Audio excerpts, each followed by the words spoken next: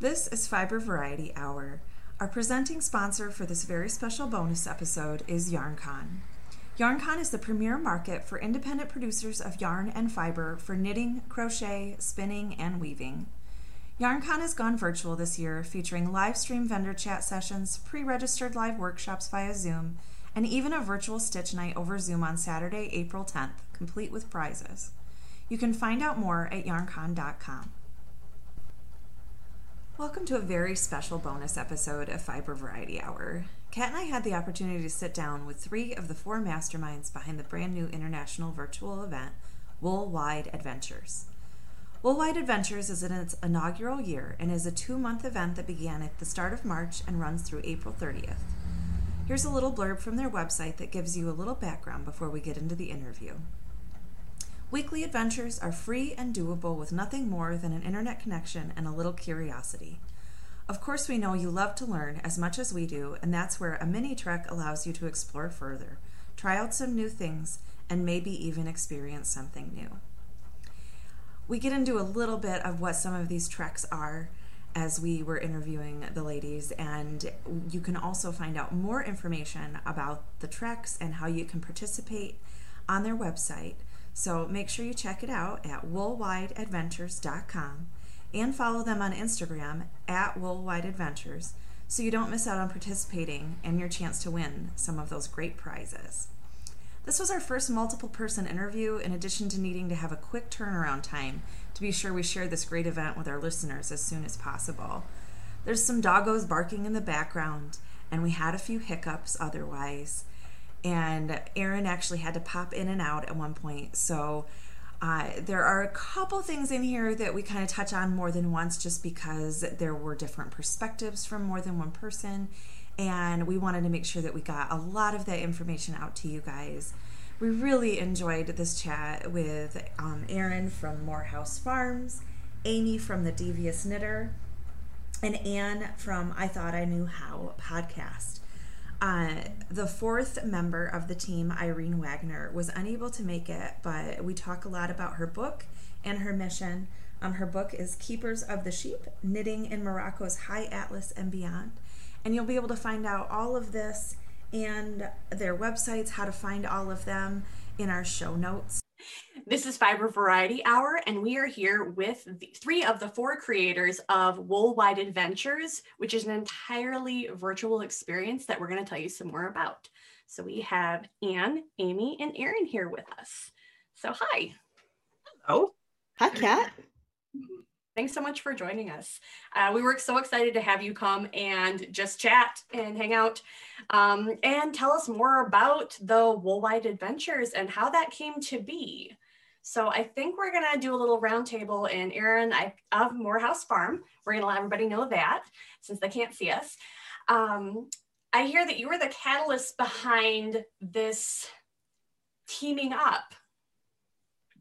Well, I am known for ideas and enthusiasm once I start getting something going, and I love bringing people together over those shared ideas. So when I met Anne, who hosts a podcast about wool and all things amazing fiber, and Amy, who's a marketing genius and a knitting designer and teacher, and then Irene, who turns out to be a friend of a friend from college, who not only spent a year learning the knitting techniques in the High Atlas Mountains in Morocco, I thought there's got to be a way that we can bring all of these amazing talents together. And here we are. So that's awesome. So what was the base idea for Wool-Wide Adventures? What sparked it? I think it's a combination of learning and travel, because we all have that in common. And in the Morehouse Merino Flock, our online learning community, we're always trying to find new techniques and new things that we can use to build our knitting toolbox and have some pretty amazing projects on the other side of all of that. And everybody's talents coming together for that have really fostered this learning. And then we thought, how do we spread this around the world? And Amy came up with a brilliant idea of naming it Wool-Wide Adventures, and off we go. That is pretty sweet. I'm also curious if is it helping with some wanderlust since we're not really going anywhere right now? Absolutely it is. And let me punt that over to Anne, because she hosts an amazing festival that she was, I think, the first one to bring online as soon as all the shutdowns happened, the Online International Fiber Festival. And that's something that near and dear to my heart, because wherever I am in Morocco, in whatever country I'm visiting, love to find sheep and wool projects wherever. So, Anne, tell us a little bit more about the festival, because I can't wait to see the other countries that we're going to be visiting virtually this year. Yeah, so the Wool Wide Adventures is a 2-month experience that we're doing on Instagram, and it actually ends the day before the online International Fiber Festival starts on May 1st. So that was something that came together as the COVID lockdowns kicked in last year. I love to travel, and when I travel, I want to see, as Erin said, like what's going on with the knitting community. What do knitters here do that I don't know about? And I always like to see sheep. So, as things were shutting down, and it was really sort of at the beginning of festival season that happened. And I was just thinking about all these vendors who were going to lose out on that income stream, and all the people like me who were not going to be able to do our fiber trips. And I had a friend challenge me as I was, down in the dumps about being stuck inside, to find a way to make 1,000 people happy. And so that's what I came up with, was a festival that recreates the travel experience for fiber crafters in a more complete way than something like, these other awesome festivals that are out there, like Vogue Knitting Live and whatever, where you can have instruction from teachers and have a marketplace and things like that. But the Online International Fiber Festival, we also incorporate some learning experiences in the afternoon about the regions that we visit while we're, traveling from home. There's an evening performance, and there's a meal that you can prepare for yourself from the region. So it's an 8-day festival, and it's a whole day for you to spend learning about the area and the fiber arts of that area, and pretend that you're there for a day. I was really, really excited to read more about the International Online Fiber Festival. And I was, in looking at everything that all of you have been up to, I thought it was so great that you were using each other's skill sets and what you were doing, and they were all such different things. And do you guys want to talk about working together a little bit more and how that all kind of came together? Because all the different outlets you guys have really helped amplify, I think, something that you were all very passionate about already. Yeah, Emily, I think you're absolutely right. We have 4 sort of different skill sets or specialties, and we're kind of in 4 different places in the fiber world. And so that really lent itself to working together and playing off each other's strengths. And that's something that not only what gave birth to the Wool Wide Adventures, but a lot of the other things that are going on this spring that each of us are doing. Erin and I met a couple of years ago at a knitting retreat. We had a lot of fun there together, and we got to talking, and we reconnected over Fiber World last summer, and realized, I'm a teacher and was at that time just getting started as a designer. And Erin had a lot of knitters that followed and liked to buy yarn from Morehouse Merino and were members of this flock where they do a lot of online learning experiences. So Erin invited me to get involved in that, and I designed a pattern for their knit along that they did last fall. And then I've taught a couple classes specifically to the flock in the spring that were, again, sort of designed around patterns that I did with the Morehouse yarn. So there was just a lot of things that fit together. And then, when Wool Wide Adventures started out, we looked at things like Irene's passion for teaching and sharing knowledge that is, in the case of the knitters of the Atlas Mountains, not only mostly unknown by the Western world, but potentially in danger of being lost as a tradition. And so she had that passion for education. I have that passion for education in 2 really sort of different ways. And she has patterns that she's put in her amazing book that were taken from those traditions. And so she's also doing some classes with the flock around that. And then you look at, Anne also has this passion for education. Erin has this passion for education. And we kind of bring it to the fiber world in different ways. And so the Wool-Wide Adventures kind of takes that, and we wanted to make it really accessible and open to everyone that wanted to participate in ways large or small. And so we have these weekly adventures, which are kind of prompting you to get a little bit out of your comfort zone and explore something, but it's suitable for brand new baby knitters, or there's someone really active on this who I know is a crocheter and not a knitter at all, but she's out there learning about sheep or sharing about mountain ranges or, different traditions of the world. These have been some of our weekly prompts, and they're all different. We tried to really put some thought into picking things that were really varied. And also every week we have a series of mini treks. So if you want to do more, we're pointing you to resources like some of Anne's past podcasts that are really informative, some of my YouTube video teaching tutorials, Irene's book, things going on at the Morehouse Farm. And so you can get involved as deeply as you want. And there's a lot of material there. There's just a richness of resources. And anyone who's joining late, we absolutely invite you to come on board. There's prizes at the end, and you can still be eligible for them. If you want to start at the beginning and play catch up and do every week's adventure, that's totally allowed. And if you just want to jump on and do one or two things that interest you, that's great too. I think the big thing people are looking for right now in COVID times is community. And I think that's the other thing that we can help to create, even if it's just a community of like-minded people tagging some things and sharing them on Instagram. Yeah, and in saying all that and how like the Seeking community, I think what is so great about what you all are doing with this is it does have that international aspect to it, so that, but it also has connections between all of those things. And I really appreciate how you have curated each trek, like looking at the themes each time, and how it really helps to point out our similarities too. Like what traditions do we have in one country versus another? How are we raising sheep in one place versus another, and everything? And, I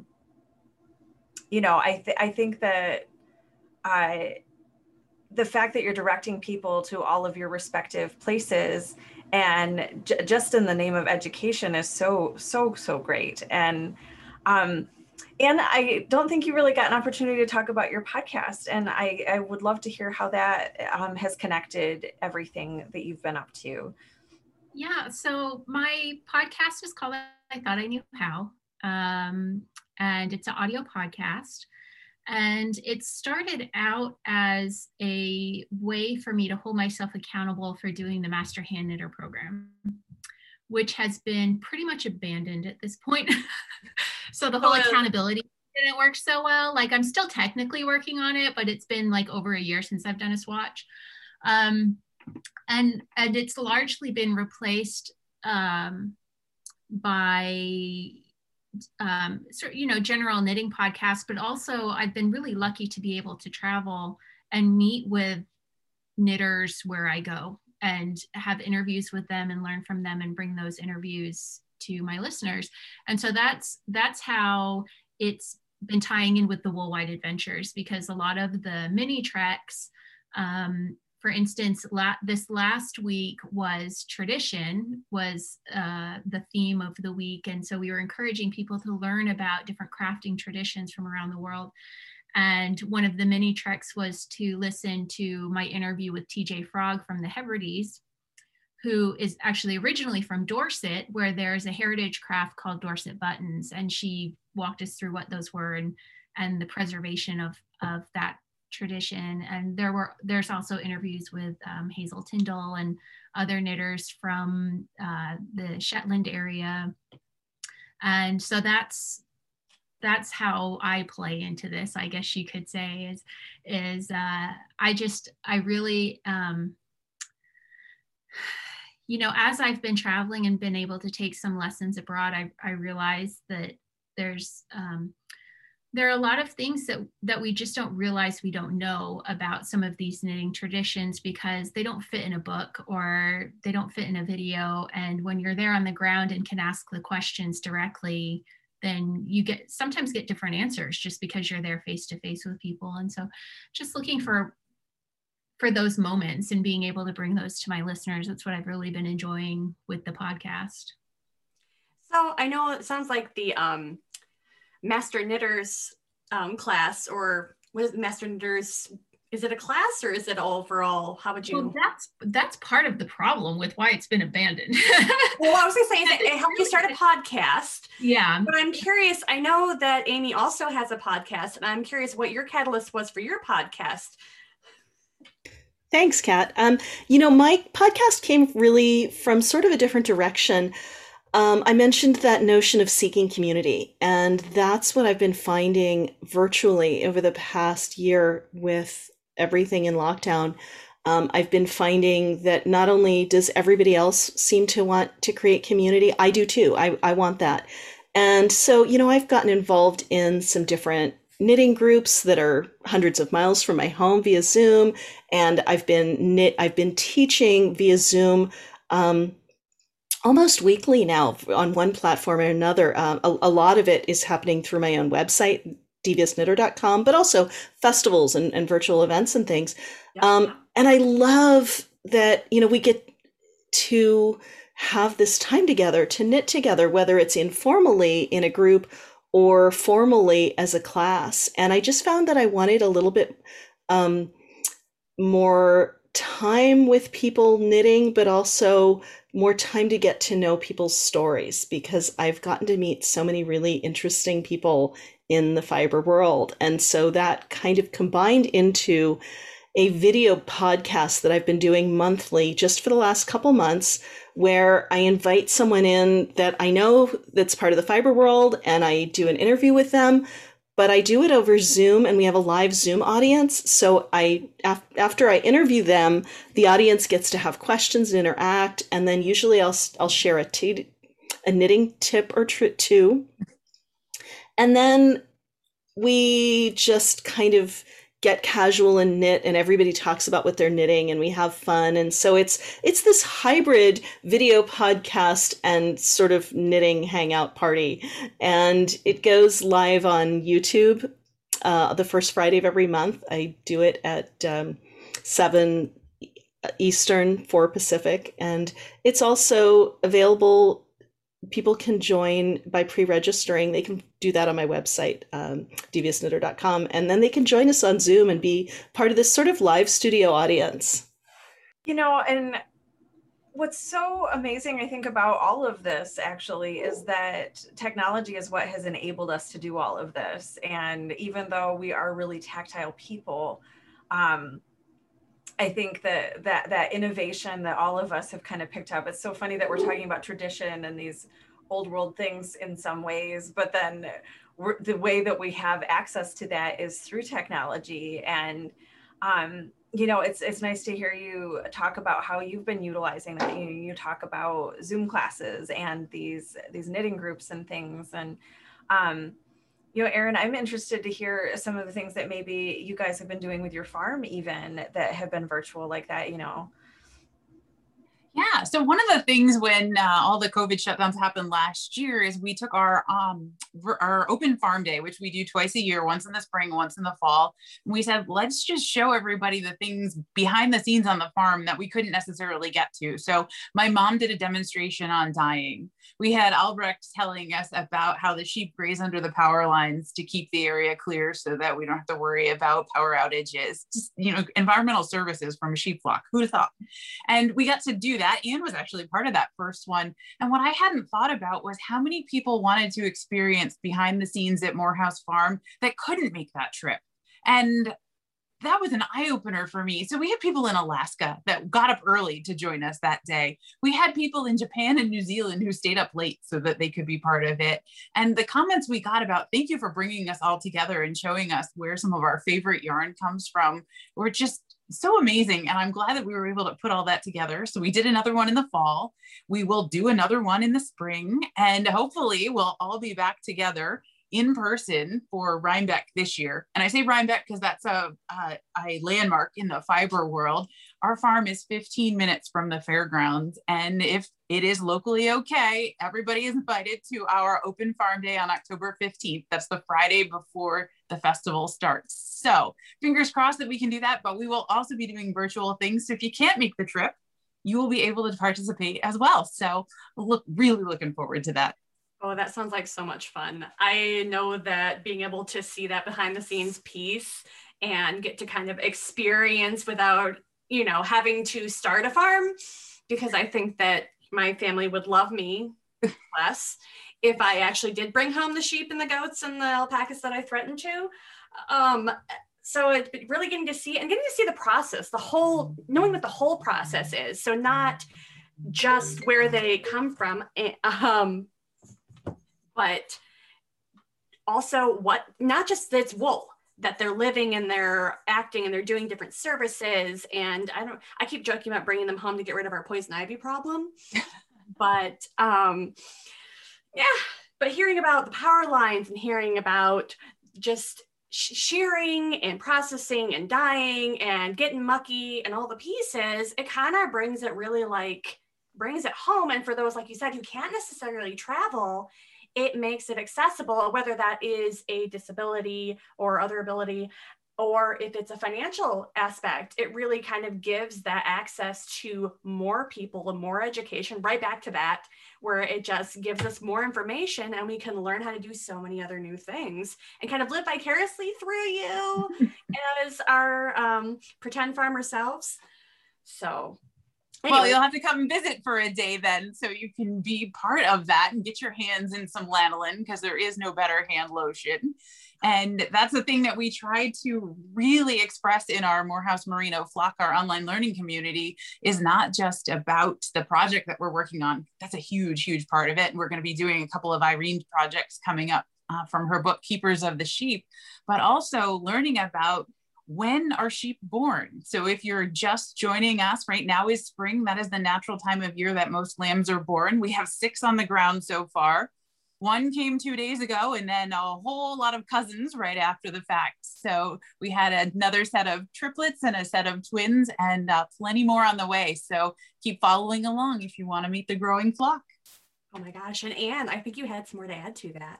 Oh, I was just going to say, Erin and I are only, 10-minute drive from one another, if that. And the experience of being at the farm and learning more about the farm has just convinced me that someday I would like to live sheep adjacent and not actually have the sheep myself.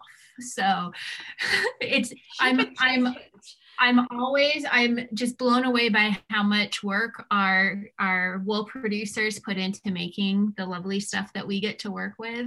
And I would love to have that pastoral scene in my backyard, but I'm grateful that they're the ones who are actually out there doing it for us. So, sorry, that pastoral adjacent, or sheep adjacent, I love that so much. And I think it's really, really fun that you guys have kind of probably even learned more about each other by interviewing each other than maybe just by the work relationship that you've had with putting all this together. And I did peek back through your episodes, Anne, and you've interviewed at least one other person in the group, right? Amy and Erin have both been on the podcast. And then the last day of the Online International Fiber Festival, Irene will be doing a live event for the participants there, where we're going to talk about knitting a hat without a pattern, using the methods that the shepherds of the Atlas Mountains use to, and this is all laid out in her book, which is called Keepers of the Sheep, Knitting in Morocco's High Atlas and Beyond. It is a fantastic book. And I'm not just saying this because she's part of the team. Erin actually is the one who gave me a copy of the book, and I didn't realize she was giving me a copy at the time. I thought she was just showing it to me. Oh. And so I was flipping through the pages thinking, this is incredible. I need to get a copy of this book.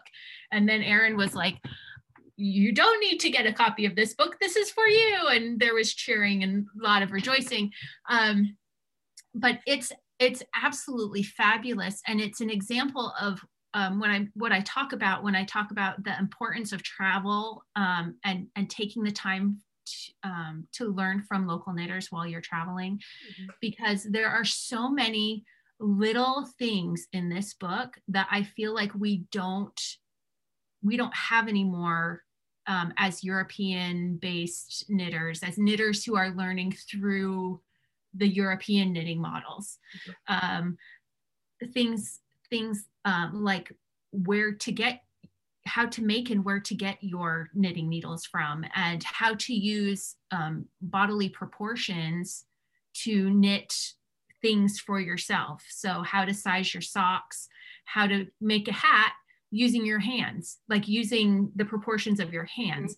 And like all of this, like I said, is in her book, and it is just, it's absolutely invaluable. And I think if Irene is very humble about the effort that she put into this book, because she having been on the ground, understands that this is the tip of the iceberg as far as drawing information from this area and presenting it to the world.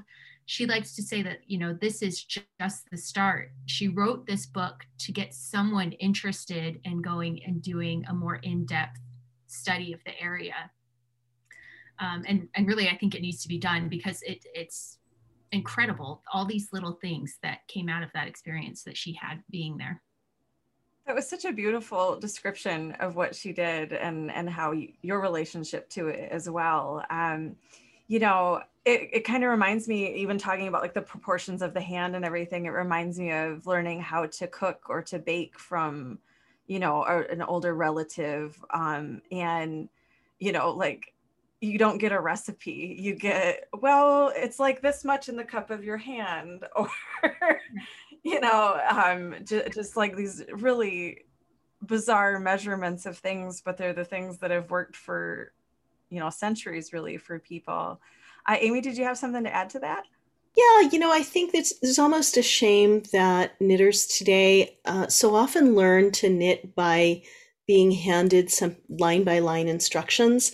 And it's possible to be a knitter and knit for decades without ever understanding what you're actually doing or how it relates to size or structure of the knitting. This is something that's really I'm passionate about. As a teacher, I really want people to understand the reasons behind, well, why do we make a left-leaning decrease here?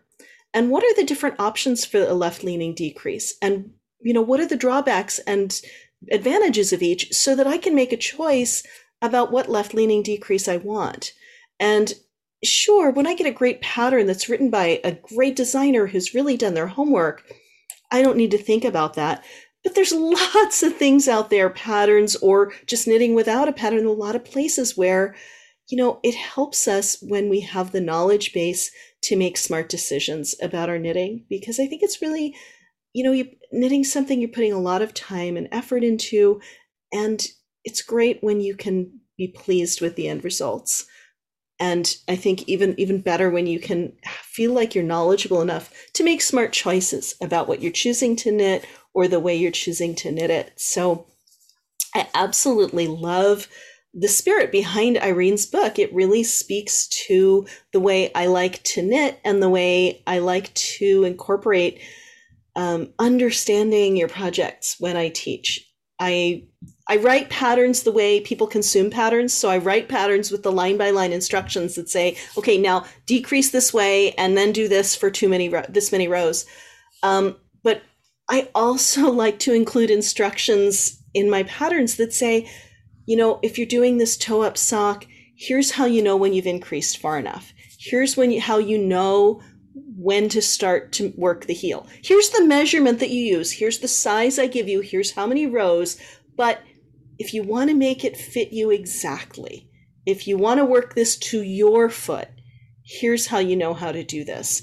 And I think these are the sorts of things that become lost as people learn maybe from books or YouTube videos, and they don't learn from their mothers and grandmothers. And some of those regional traditions are lost, and some of the inherent knowledge of just how to start making a Fair Isle sweater that fits your husband. are gone. And they're the sorts of things that for the knitters that want them can still be learned. And it's really just sounds like that piece of knowing not just what you're doing, but why you're doing it. And that's something that you're teaching. And that's something that sounds like Irene is almost just giving like the taste of the here's the why, come and have the full tasting. And you're like, here's the why, come, I will show you. And it's giving that option for people that don't have that readily available in their Absolutely. Mm-hmm. Absolutely, Kat. And I think this is something that all four of us really believe in.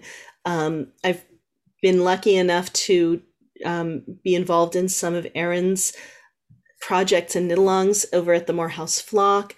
And she really does try to make sure that all of the elements of the teaching are trying to bring that there as well. I think it's something that motivates all four of us. Well, I'm curious also, you mentioned the flock. And you had a recent sock pattern release, and you talked about the sock pattern, how you give the line by line, but also here's why and the how.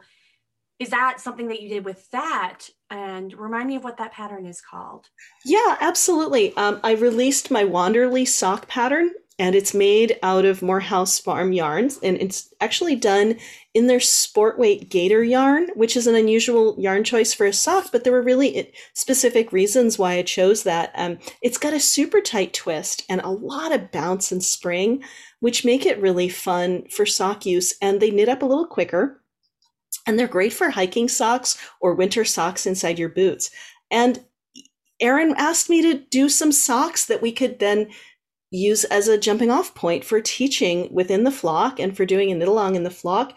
And so I did. And I taught a couple of classes on those socks specifically, but also on all the skills around, for any sock pattern at any weight and any gauge, how to work toe up socks to fit your foot and how to know whether they're going to fit. What are some tips for measuring or trying on? And we looked at how you can modify or adjust any sock pattern with those principles in mind, just to make them fit better and to make them easier to knit and more of a pleasure to wear. And I was so excited. Anne actually came and she was in the class. I still have my sock toe here from the class. Yeah, that was great. I am a very resistant sock knitter, and something about that class, Amy is such a great teacher, really is what it boiled down to. But it finally clicked for me, sock knitting. So I still have it here. I need to get back to it and get it finished, but I'm so proud of it. And yeah, like we had such a good time. I love Erin's not here, so I'm going to brag on her for a little bit. She really took a jump in starting the Morehouse Merino flock, because she had been Facebook for so many creators. I think this is something that is becoming more and more apparent for us, and that the whole acceleration of online community has made clear is that, you know what, Facebook isn't the ideal format for a lot of us. And so for Erin to take her community off Facebook and into the Morehouse Merino flock was a big jump, and she took it, and a lot of us Morehouse hardcore fans followed her and have been enjoying the time that we have on the flock group, because it is very distraction free. When you log in, it is about knitting and it is supportive. And you get to join in on these knit-alongs that last roughly a month. And in that time, you have access to Erin, who is fantastic at offering help and finding out what is your actual issue that you're having when you run up against a wall, and helping you tease that out and finding solutions. But also to the teacher, his or herself, who comes in and does the introduction teaching, but is there to answer questions. And it doesn't feel rushed.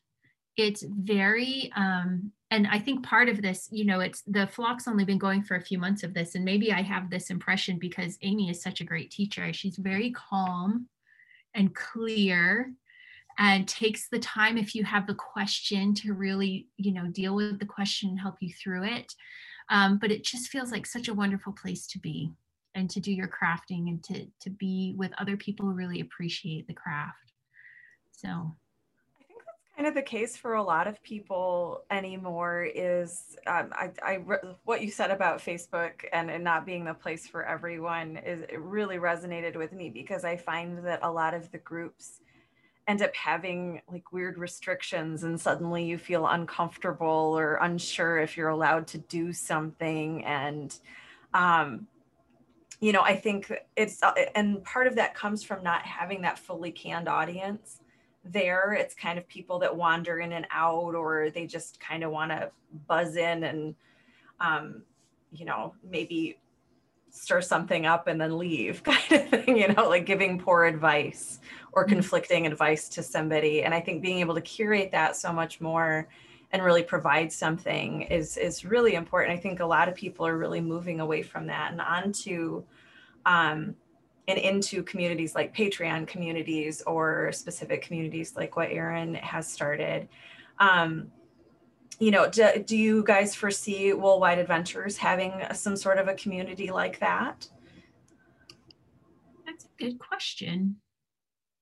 I don't know that would be the proper format for this, because it is it's an experience that lasts for a month or two. And I think we're trying to reach a really wide audience. We're looking to get a lot of people to really try these things and do this research and have these experiences together. I don't know, but maybe that's something we should think about. I just think the connection that can be made is there, I mean, for me to experience something that is from another country and being able to share that, and then that, maybe somebody from another country doing something that is in one of the places in the States, that you have on your list would be really exciting. And I think even some of the small challenges you guys have, which kind of leads back to what you guys were talking about with not losing that tradition of creating the pattern from things, even trying different knitting techniques to get a different attention. I know people who have tried Portuguese knitting that just swear by it and don't like knitting any other way anymore. And I think knowing that those things are available, I'd really love, that's one example of some of the things in your treks. But if you guys wanted to talk a little bit, maybe we'll throw it to Amy about a couple of the treks, and maybe you guys can kind of go back and forth and talk a little bit about a couple more of those types of events you're having through that. Sure. The adventures and treks have ranged from things like finding out something about a new breed of sheep that you weren't familiar with, to trying a new knitting technique that you weren't familiar with. And we've tried to make sure that the main adventures every week are always free and something that's easily accessible. The first week it was find some information about a mountain range, maybe mountains that are close to you or mountains that you've always wanted to go visit. And I absolutely loved that when Irene posted a picture of the Atlas Mountains, where she spent a year living and researching this book, someone who was following Wool Wide Adventures responded and said, "Those are the mountains right outside my window right now." And that was so cool. And it did feel like such a worldwide connection. And, in addition to that, a lot of the mini treks have to do with listening to specific podcasts that Anne has done on knitting traditions in different places, or looking at some video tutorials that I've done around specific knitting techniques. Some of the treks, I have a lot of classes coming up. Some of them are to do with some of the classes that I'm teaching, and some of them are to do with some of the knit-alongs that Morehouse is doing. And some of the treks are to cast on one of the projects in Irene's book, which is just full of so many really interesting and inventive patterns. So there's a lot out there for a lot to kind of cover a lot of different levels of interest and commitment. I should say, because we didn't say yet, how to actually sort of join the party and get on board with the adventure. We're on Instagram. The handle for the whole event is Woolwide Adventures. It's at Woolwide Adventures on Instagram. And you can follow that. You can follow the four of us on Instagram as well. And you can follow hashtag Woolwide Adventures. And if you just go do a search on the hashtag Woolwide Adventures, you'll see all these hashtag posts that people have been doing and all the really, really cool and different things that they've been getting into in response to this adventure. Yeah, and if you're not on Instagram, we have quite a few people participating who are not on Instagram.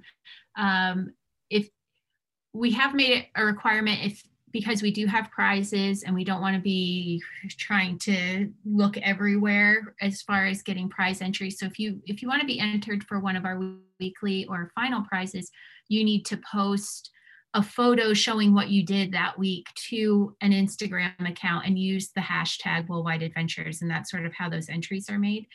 But there are also people who are just participating because they want the experience of participating. And you can go to woolwideadventures.com and find the weekly prompts there, as well as signing up there's a mailing list that you can sign up for there and have them just emailed right to you every week on Friday when they go live. So that's another way also to get them if you're not an Instagrammer. Yeah. Well, and one thing I'm curious is for those that are, well, whether or not you're on Instagram, can they catch up on the treks if they're just finding out about it now? I mean, are they already behind the 8 ball, or can they chug along and get to the rest of the group, if you will? Absolutely, yeah. I think, it's very doable to get caught up, especially at this point. I think, this is going to come out in the next couple of days, and the last day of the event is the 31st of wait, what are we in? April? April 30th. 30th of April, not the 31st of April. And there's still plenty of time. So we have different types of prizes. So there is a weekly prize, and that's awarded to someone who participated during that week. And that is a set of stitch markers that I've made, some wool inserts from Morehouse Farms, and a pattern from Amy, from one of her designs, and you get to pick which pattern you want. And then there's 2 final prizes, and to qualify for those, you need to have, for one of them, you need to have finished all 8 of the adventures, and that's how you're entered for that one. And so there is still time for sure to go and find those posts that have already happened for the adventures and make those posts on Instagram to solve or complete those adventures. The other prize is just for participating. So if you make one post and use the hashtag Woolwide Adventures and you've met the criterion for that trek or adventure, then you are signed up for entry into that. So. Oh, goody, because I actually learned a new technique last week and actually managed to take a picture. It's just getting the pieces together and putting it on my Instagram that hasn't happened yet. So I learned how to do increases and decreases with double knitting. I think our final prizes, the 2 final prizes, are definitely worth the effort of doing that. So for the final prizes, I'm like scrolling through Instagram to make sure that I hit all of the components of it, because they're big prizes. So we have Brown Sheep Yarn Company donated 2 hanks of their Synchrony yarn. We have Collage Square, who donated a set of 6 sizes of their square DPNs. So a set of stitch markers from me, a Morehouse Farm tote, and one of Amy's classes. So all of that is the prize for participating. For one participant will win that. And then the prize for one of the people who finishes all of the adventures is all the things that I just said, plus a copy of Irene's book, Keepers of the Sheep. So they are incredible prize packages that I'm a little sad I can't qualify for as someone who is running the program myself. Well, I mean, that's definitely a temptation to get my butt in gear and make sure that I'm doing more than just the bare minimum on this. I also really love that you have a little map that you can print off for it. And it's so cute. It's a mountain and it's got a little trail. And who did you go to have that made up? It's so cute. That was actually done for us by a friend of Irene's who did some work for her book. And so we went back and asked if they would do this map with, we just loved the idea of having something you could print out and put on your fridge and have a little map that symbolized your learning journey and, check off each of the little pit stops as you got there. So it was just such a beautiful map and such a beautiful gift that this was done for us. It makes my heart so happy to hear that an artist got supported in all of it too. You don't always see that attention to detail in something, and to have that other extra piece that makes it that much more special. And I think that it also is such to reward ourselves to do things, because I think these tangible ways of kind of showing our progress that are starting to come about in the fiber world, like the Shave 'em to Save 'em program, of course, too, where you have your passport and you put your stickers in it. And you guys are kind of doing a little bit of a version of that without as much, I don't want to say pressure, but there's a little bit less restriction on it, and you get to kind of do that. But it has that sense of community again, of doing that with all these different people. Yeah, and if you're looking for your copy of the map and didn't already get one, that can be downloaded from our website, woolwideadventures.com. Yep, and we are going to put all of the ways that people can find you individually and the Wool Wide Adventures, both on Instagram and on the website, and all of the parts that we can get. Because honestly, I'm super motivated now and feeling a little bit competitive, actually. Which I blame my sisters for. I have 2 older sisters.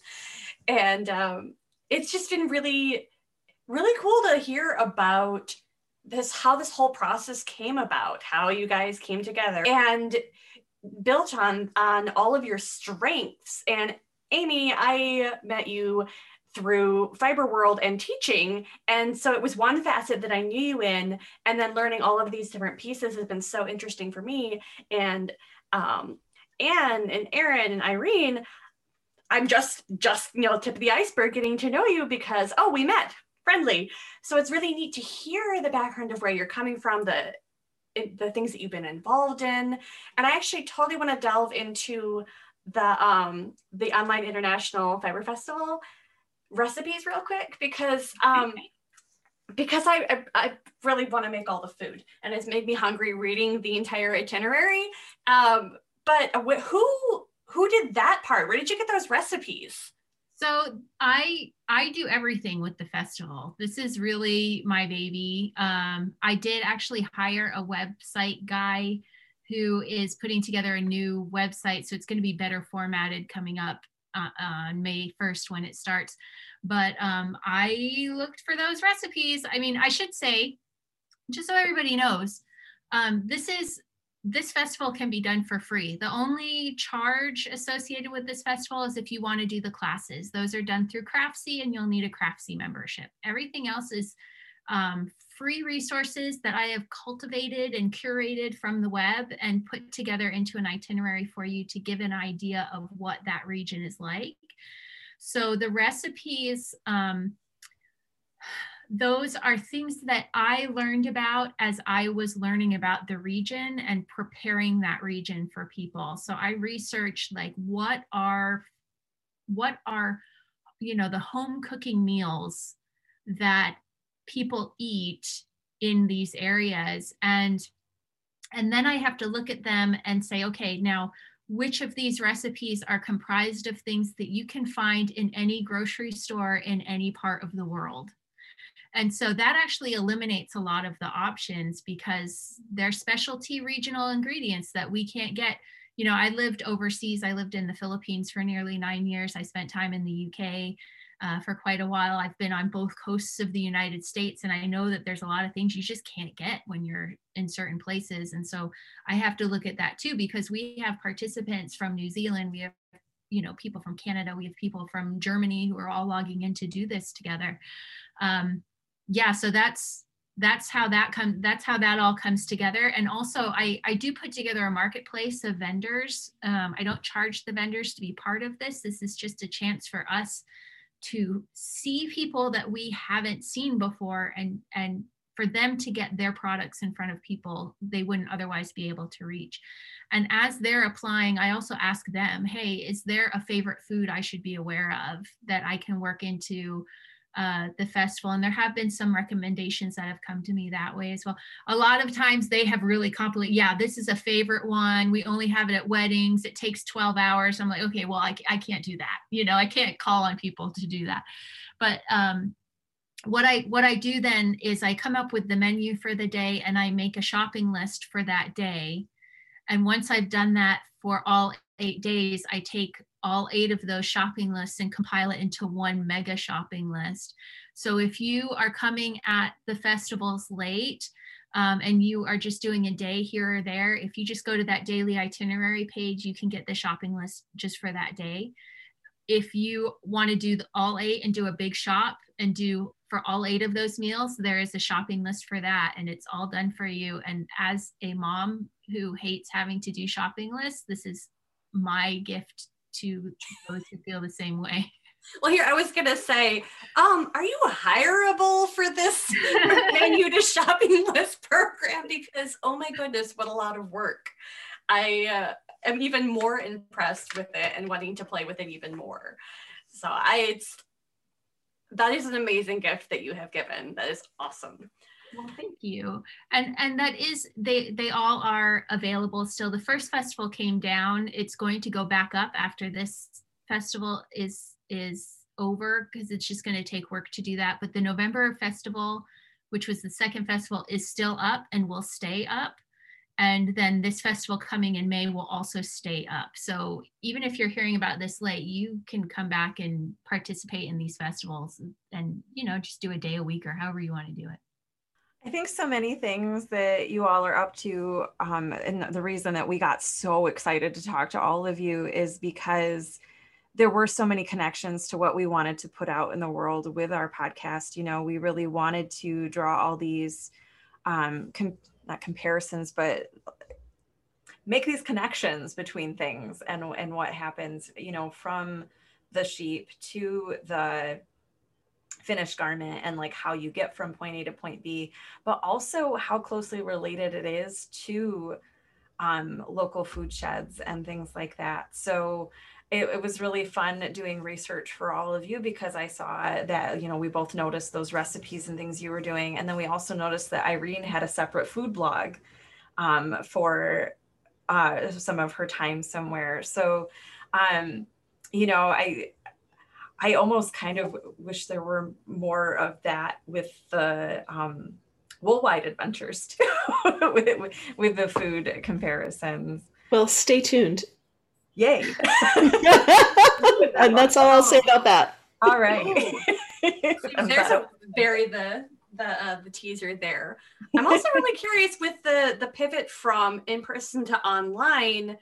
Amy, were you doing more teaching in person before things, and did you pivot? How did that work for you? And was that a sudden thing? I'm just super curious.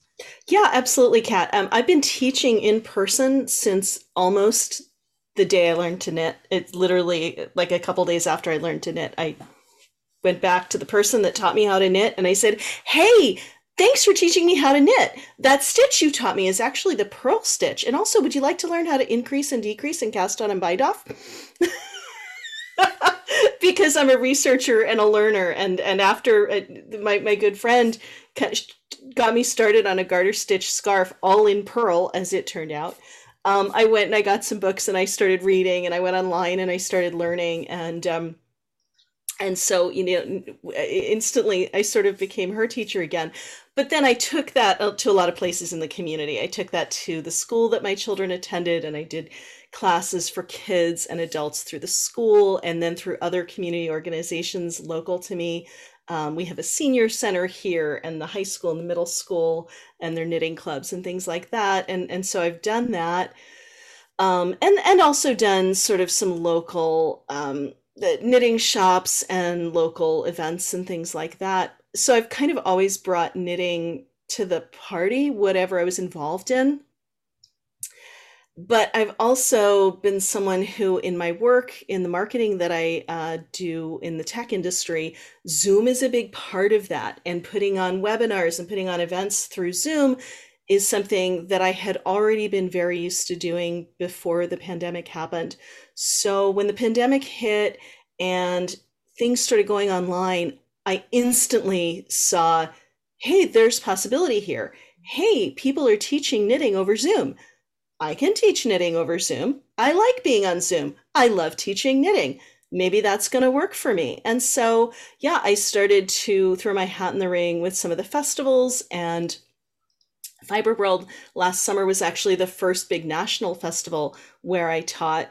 And I've taught at some of the others. I've taught at Rhinebeck and Vogue Knitting Live, but also I've expanded my local yarn shop teaching to local yarn shops in places like Maine and Colorado, because now you can, and that's kind of awesome.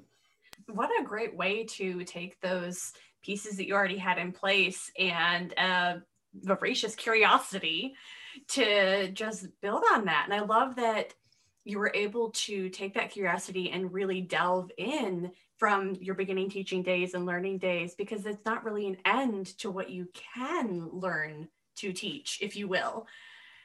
Absolutely. And I think this process has made me a better teacher because it's exposed me to different people with really different backgrounds. You know, if I'm teaching at the local high school, I have a really good sense of those students and what they already know and where I need to bring them. And if I'm teaching to someone who's on the other side of the country, and this is the first time I've met them and they've met me, I need to meet them where they're at. And it's, I think, remarkable and surprising how much the online teaching, in a way, is a little easier on the teachers and students, because I usually have multiple cameras and I can zoom in on my hands, and everyone who's on the Zoom can see what I'm doing really clearly. And that's not really possible in a classroom for maybe 30 students. I shared this on the podcast I did with Anne, but the first time I taught at the school that my kids went to, I had 30 kids that were between about 6 and 8 years old, and their mothers and parents. And I had the biggest yarn and needles I could. And I was sort of, you know, a mix of holding it over my head and trying to show them and going around to show them, and everyone crowding in. And, you know, it was wonderful. But it's also wonderful when everybody can see full size on their screen, this close up of my hands, just repeating whatever it is I'm teaching over and over, and they can keep watching while they're doing. So, you know, there are gifts in all of this. Yeah, it's really had me thinking differently about how I've taught too. I have been teaching spinning and some blending classes virtually, and that's something I found too. Like, how when we go back to in person, am I going to have like a camera over my hands with my iPad off to the side, or like, how can we make this work so that, you know, everybody can have that experience? Because some of those things have been so helpful. And I've been really pleasantly surprised how much I like it. And the fact that, you know, what you were saying about being able to go through different knit shops, you know, something that I was almost reluctant to do was to teach through somewhere else, because I was doing okay on my own. And then it was like, oh, you idiot, you're going to make connections with people that don't know about you if you go through somewhere else, you know? And so I had to kind of like squash that resistance and start putting myself out there a little bit more. But it's been really incredible, you know, to have somebody that I've met locally here that still wants instruction jumping in, but also having somebody in Washington State or Canada. Even the fact that we can record some of this stuff, you know, who's recording their live classes in person? Nobody. But if we're able to record it and give even that piece of it to that student so they can revisit it, too is such a gift that we didn't have before.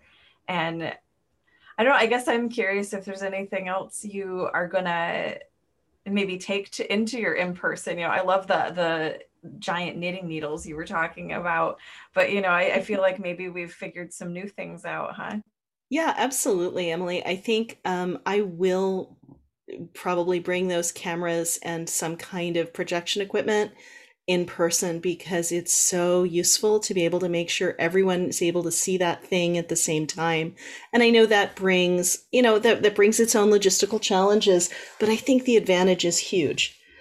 Which is not to say I don't miss being able to walk over and look over someone's shoulder and see exactly what they're doing in the moment. Yes, that because there are those logistical challenges on Zoom. I have had people, turn their laptops away from them and hold their knitting up so I can see the perspective, the right point of view, so I can tell. I mean, gosh, when I teach brioche and I teach 2-color brioche in the round, it gets messed up. And I do usually need them to get that piece in front of the camera so I can say, oh yeah, I see what you did. Great, here's how we're going to fix it. If I can't see it, it's really hard to hear someone describe what looks wrong in 2-color brioche. Oh man, I can't even imagine trying to describe 2-color brioche drop stitch. Well, the one yarn's over the other 15 yarns. Yeah, exactly. But it's really interesting, Emily, where you said that you were hesitant to work through shops that you had been teaching on your own, because I was totally the opposite. I was teaching through shops and festivals, and I had something there was a festival that got canceled, and I was disappointed. And someone else in the industry actually said to me, well, could you just teach the class that got canceled on your own? And I thought about it, and this was back in the fall, maybe October. And I thought, well, yeah, I have a Zoom account. That's how I'm teaching them anyway. And so I did, and that was the first one I put on. It was one of my socks classes, and that was the first one that I did myself, that I self-hosted and just did signups through my website and my newsletter and on my Zoom account. And now that's something I'm doing regularly. Yeah, sometimes we just got to put ourselves out there, and it just depends on your comfort level with what you're doing. And it actually was kind of a festival that got me to, but it was just them saying, do you want to do this in conjunction with us, but you would do everything, just as kind of a cross promotional thing. And it was like, oh, well, yeah, I could do that. And maybe I'll donate a little or something, toward the festival. And so that worked out really well. And it was just another way of working together with somebody and having that community. Oh, good. Erin is back. So, yeah, I was thinking, gosh, I don't want to hold you guys too much longer, but I hoped that Erin would be able to pop back in before we had to go. Oh. Erin, we're really glad you're back, because we wanted to pick your brain about Irene, because you were the common thread and she was able to make it. And we wanted to hear, I don't know, some fun stuff, maybe some antics that Oh, well, Amy mentioned before Irene's passion for learning and teaching. And like I said, I only just met Irene recently because my best friend from college texted me and said, our friend Irene just wrote a book about knitting, thought you might be interested. And without any further ado, I said, yes, please send me one. So if you want to head over to our website, it's 106 metersfromtheroad.com. You guys probably have all your show notes. But this book is amazing because Irene is such a student of history and tradition, and she spent time with the shepherds in the High Atlas Mountains in Morocco to learn their knitting techniques. And keep in mind, it's not just running to the local yarn store when you need something. So if you need knitting needles, you get what you get and you say thank you. And that may mean taking a pair of wire cutters to a bicycle tire and using those spokes, which, if you're wondering, are size US 0 and work really fantastically with her Shabka socks, which she's going to be teaching a class on. I'm so excited to learn this tradition because the shepherds there taught her how to make a toe cap that goes sideways across your toes rather than just up over the top and the bottom. And it's gorgeous. Check out her Instagram. I've been posting pictures of it as well because this is just one I've never seen before. And in her learning and chronicling, right? These are knitting traditions that are being preserved that the rest of the world may not have a way to know about, but also it, as Amy said, could get lost to history if someone doesn't take the opportunity to share it. And that's why that's such an important contribution to Wool-Wide Adventures. So I got to say, the two things that I just admire so much about her book, beyond that, I mean, it could be a coffee table book for the history and the writing that's in it. The two things, though, that really stuck in my mind, besides the bicycle spokes, are that the shepherds, right, take whatever wool the spinners spin for them and they say thank you, because that's what you're going to get to knit with. So you have to figure out the combination of yarn and needles and gauge, right, that work with a pattern we get. No such thing. You are going to figure out how to make it work. So the knitting skills of trying something, then trying it on to see if it fits, adding more stitches if you need, taking out stitches if you don't, that's something that really builds a foundation of good knitting that she is bringing to life in this book. And then, this is near and dear to my heart as a sheep farmer, is if you're going to be out there tending your flock and it's going to be cold and windy and snowy, what else would you wear when you are out there tending that flock but a pair of wool pants? Oh, they are fantastic. And wait till you see these, because I've heard that Rhinebeck, the vendor survey they sent out said, would you come if it was all outside? And I'm thinking, yes, and I'm going to make some wool pants, courtesy of Irene's book.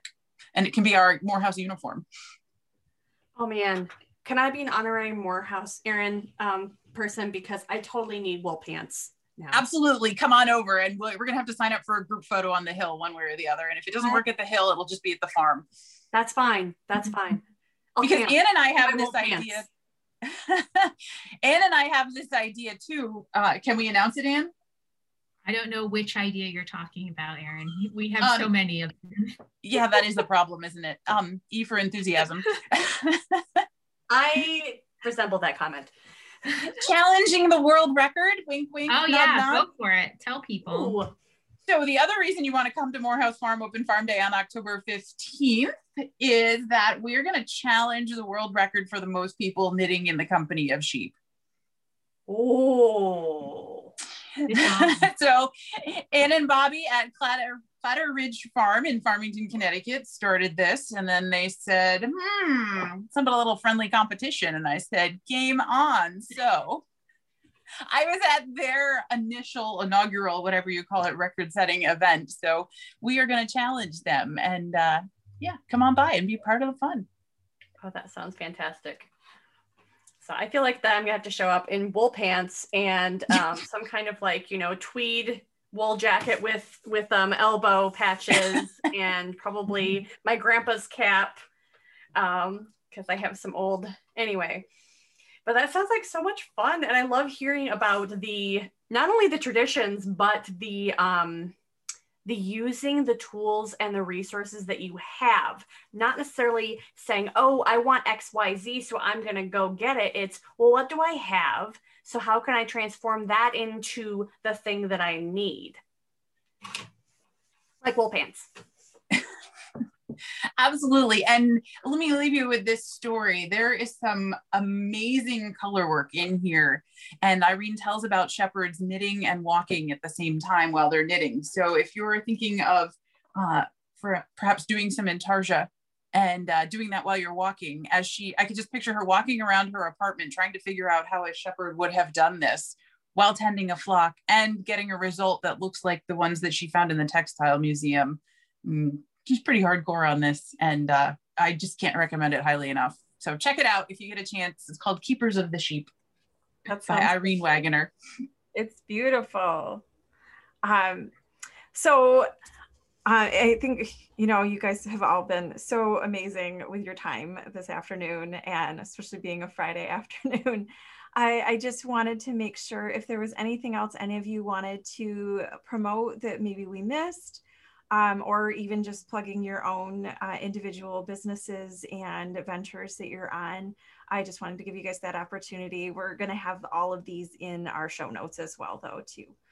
So, Anne, did you have anything? I'll start with you. Sure. So I don't know if I ever said the name of my podcast. It's called I Thought I Knew How. And you can find information about it at ithoughtiknewhow.com. The Fiber Festival is the online International Fiber Festival. It's coming May 1st through 8th, and that's at oifiberfestival.com. I actually am going to be doing my first presentation at Fiber World in May. So I'm very excited about that. That's going to be about why you should travel if you're a knitter and how to make it easier to find knitting resources while you are knitting and work that into your itinerary. So those are my things that are coming up, and I hope that, come find me. I was so excited to see that come through Fiber World because I work with them. And then when this all came about, it was like, oh, connections again. Oh, yay. Amy, you want to go ahead? Absolutely, yeah. I've got a ton of stuff going on, actually. A lot of it's, pretty much all of it's listed on my website, deviousknitter.com. I've got tons of classes coming up over the next couple of months that you can register for through my website. And I also tend to list, if I'm teaching at festivals and things, I tend to list that also there in my upcoming appearances. So I'll be at Vogue in April. I'm also going to be at WAFA, the Wool and Fiber Arts Festival, in April, and the Fiber Love Affair the first weekend of May.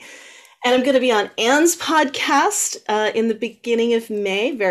No, that's the wrong, sorry, reverse that. Anne's going to be on my podcast the first week of May, May 7th. You were already on my podcast. That's right. I was already on your podcast. Now you're going to return the favor and get to be on mine the first Friday of May. And my podcast, again, is called Wouldn't It Be Fun? And I'm also going to be at Fiber World, which is going to be awesome. Super excited. I'm teaching a couple of classes there and doing a couple lectures, and I'm going to host a pajama party on Saturday night, I think. And that's always a super good time. And I know Erin's going to be a co-conspirator there, so I'm looking forward to that. And I have some new designs coming out over the next couple of months, some fun collaborations with some different indie dyers, and another pattern coming out with in collaboration with Morehouse soon. And follow my blog. I have all kinds of tips and tricks up there, and some things on my YouTube channel as well. So yeah, I'm kind of all over the place. That's great, though. All right, Erin, did you have anything you wanted to plug? Yeah, well, come visit morehousefarm.com. Make sure you're on our email list for your invitation to Open Farm Day, either virtual or in person, either which way. And have a squish of our 118 different colorways in 5+ bases. You can see the rainbow. We're working on some new photography of the yarn. So pardon us while we remodel, but I'm really excited about the way it's coming out, because we're real, as in real life, real outdoors in a barn. So we don't have a light box to be photographing yarn. I've got them outside on rocks around the pasture, and loving the way it's coming out. So check that out. And then our Morehouse Merino flock, which is our learning community. Amy has already taught a class in there, and we're whispering about some brioche, because we have a brioche hat design coming out this summer. So I'm pretty excited about that. And what I love about it is, if you just take a class, and you're done with it. But we're giving you 30 days of support for that project. So you have chat help whenever you need it, studio hours to come with questions, and that's fantastic. So like Amy was giving some amazing tips about how if you have a really high instep, how do you adjust that sock to make it fit you perfectly? Because a lot of us are unusual, right? My feet are 2 different sizes, which turns out isn't all that unusual. But how do I adjust for that to make it fit me perfectly? And that's something that I so cherish about the expertise that a teacher like Amy brings to help us get through these projects successfully and want to knit them again, and find all the tricks of, what if the foot isn't here that I'm knitting for, right? That's all the beauty of what Amy brings to the classes. And then we can work with that for the rest of the month, so that you find success in every project. Build your knitting toolbox, and can knit anything that you have on your wish list. And I mean anything. That's a tall order. But that's pretty awesome. We can do it. Well, once I have stopped misplacing my foot, and I have already signed up for your newsletter. So I'm excited to see that, and to hopefully, make it out to the farm this fall. So thank you so much for joining us for Fiber Variety Hour. This has been an absolute delight. Thank you so much for joining us for this very special bonus episode of Fiber Variety Hour. We could not have enjoyed ourselves more speaking with the women from Wool Wide Adventures this past Friday afternoon, learning about all the connections they've made with each other and throughout the world, and just all of the knowledge and education that they're bringing to our fiber community. You can check out Wool Wide Adventures at woolwideadventures.com or on Instagram at Wool Wide Adventures. And you can even catch up on previous treks or just join in where you're at and start participating and maybe get entered for some prizes. We'll see you next time. Thank you for joining us on Fiber Variety Hour. You can find more episodes on iTunes, Spotify, and our Patreon page. Don't forget to check out our presenting sponsor, YarnCon, at yarncon.com.